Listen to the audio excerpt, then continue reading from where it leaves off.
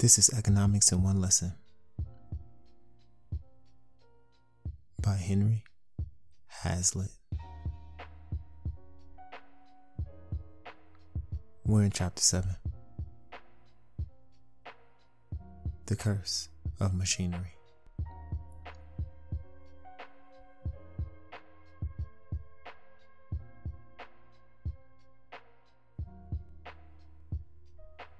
Among the most valuable of all economic delusions is the belief that machines, on net balance, create unemployment. Destroyed 1,000 times, it has risen 1,000 times out of its own ashes, as hardy and vigorous as ever.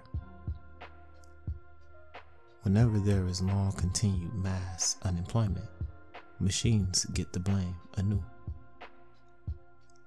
This fallacy is still the basis of many labor union practices.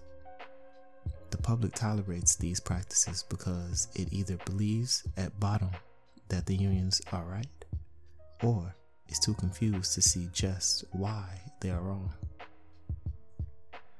The belief that machines cause unemployment, when held with any logical consistency, leads to preposterous conclusions. Not only must we be causing unemployment with every technological improvement we make today, but primitive man must have started causing it with the first efforts he made to save himself from needless toil and sweat.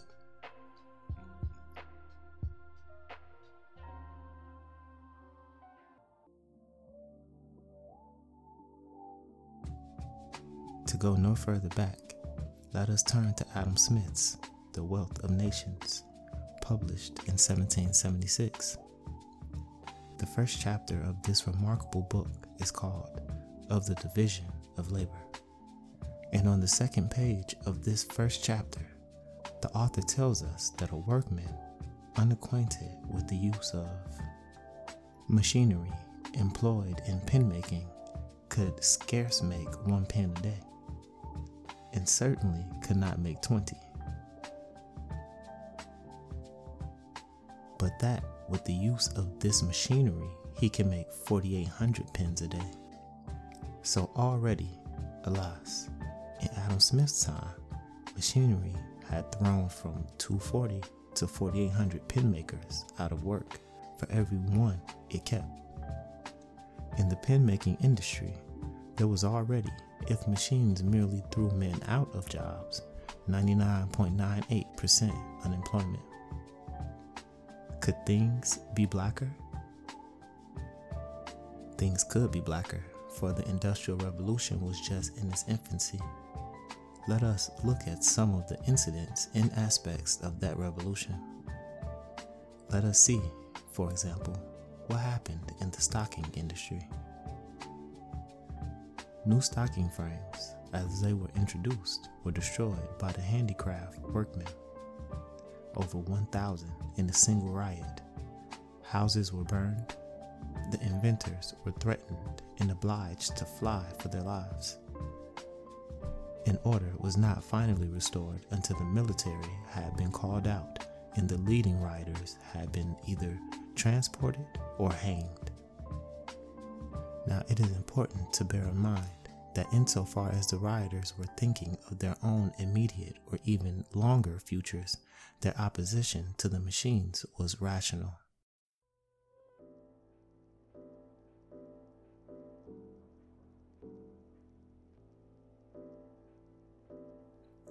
For William Felkin, in his History of the Machine-Wrought Hosiery Manufacturers, tells us that the larger part of the 50,000 English stocking knitters and their families did not fully emerge from the hunger and misery entailed by the introduction of the machine for the next 40 years.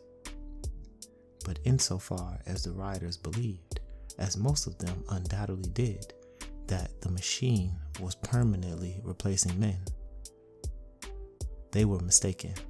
For before the end of the 19th century, the stocking industry was employing at least 100 men for every man it employed at the beginning of the century. Arkwright invented his cotton spinning machinery in 1760. At that time, It was estimated that there were in England 5,200 spinners using spinning wheels and 2,700 weavers. In all, 7,900 persons engaged in the production of cotton textiles. The introduction of Arkwright's invention was opposed on the ground that it threatened the livelihood of the workers, and the opposition had to be put down by force. Yet, in 1787, 27 years after the invention appeared, a parliamentary inquiry showed that the number of persons actually engaged in the spinning and weaving of cotton had risen from 7,900 to 320,000, an increase of 4,400%.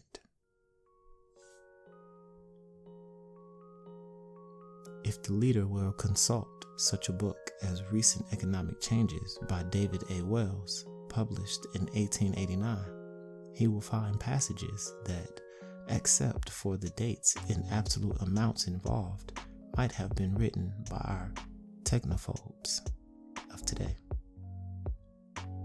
Let me quote a few. During the 10 years from 1870 to 1880, inclusive, the British mercantile marine increased its movement.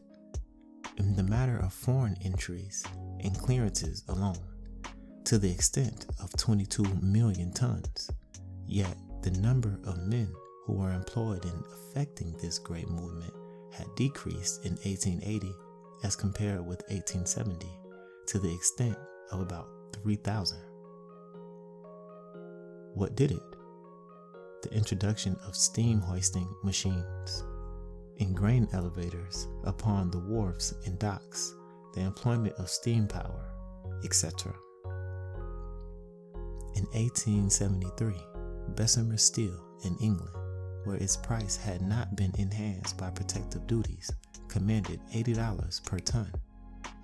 In 1886, it was profitably manufactured and sold in the same country for less than $20 per ton. Within the same time, the annual production capacity of a Bessemer converter has been increased fourfold, with no increase but rather a diminution of the involved labor. The power capacity already being exerted by the steam engines of the world in existence and working in the year 1887 has been estimated by the Bureau of Statistics at Berlin as equivalent to that of 200 million horses, representing approximately 1 billion men, or at least 3 times the working population of the earth. One would think that this last figure would have caused Mr. Wells to pause and wonder why there was any employment left in the world of 1889 at all. But he merely concluded with restrained pessimism that under such circumstances, industrial overproduction may become chronic. In the Depression of 1932, the game of blaming unemployment on the machines started all over again. Within a few months of the doctrines of a group calling themselves the Technocrats had spread through the country like a forest fire. I shall not weary the reader with the recital of the fantastic figures put forward by this group, or with corrections to show what the real facts were. It is enough to say that the Technocrats returned to the error in all its native purity that machines permanently displace men, except that, in their ignorance, they presented this error as a new and revolutionary discovery of their own. It was simply one more illustration of Santayana's aphorism that those who cannot remember the past are condemned to repeat it.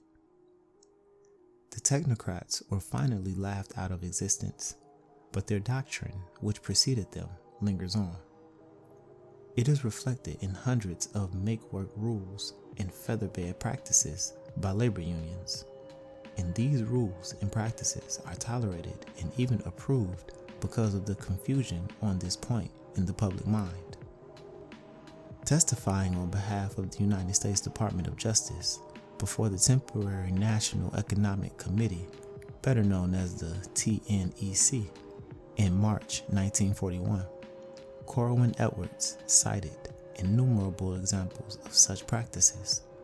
The electrical union in New York City was charged with refusal to install electrical equipment made outside of New York State unless the equipment was disassembled and reassembled at the job site.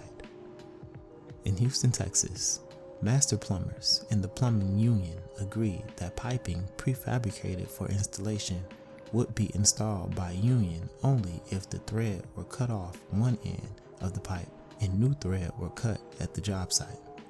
Various locals of the painters union imposed restrictions on the use of spray guns. Restrictions in many cases designed merely to make work by requiring the slower process of applying paint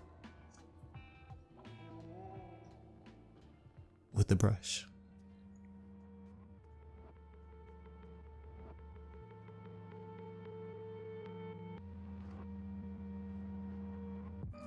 A local of the Teamsters Union required that every truck entering the New York metropolitan area have a local driver in addition to the driver already employed. In various cities, the electrical union required that if any temporary light or power was to be used in a construction job, there must be a full-time maintenance electrician who should not be permitted to do any electrical construction work. This rule, according to Mr. Edwards, often involves the hiring of a man who spends his day reading or playing solitaire and does nothing except throw a switch at the beginning and end of the day. One could go on to cite such make-work practices in many other fields. In the railroad industry, the unions insist that firemen be employed on types of locomotives that do not need them. In the theaters, unions insist on the use of scene shifters, even in plays which no scenery is used. The musicians union requires so-called stand-in musicians or even whole orchestras to be employed in many cases where only phonograph records are needed.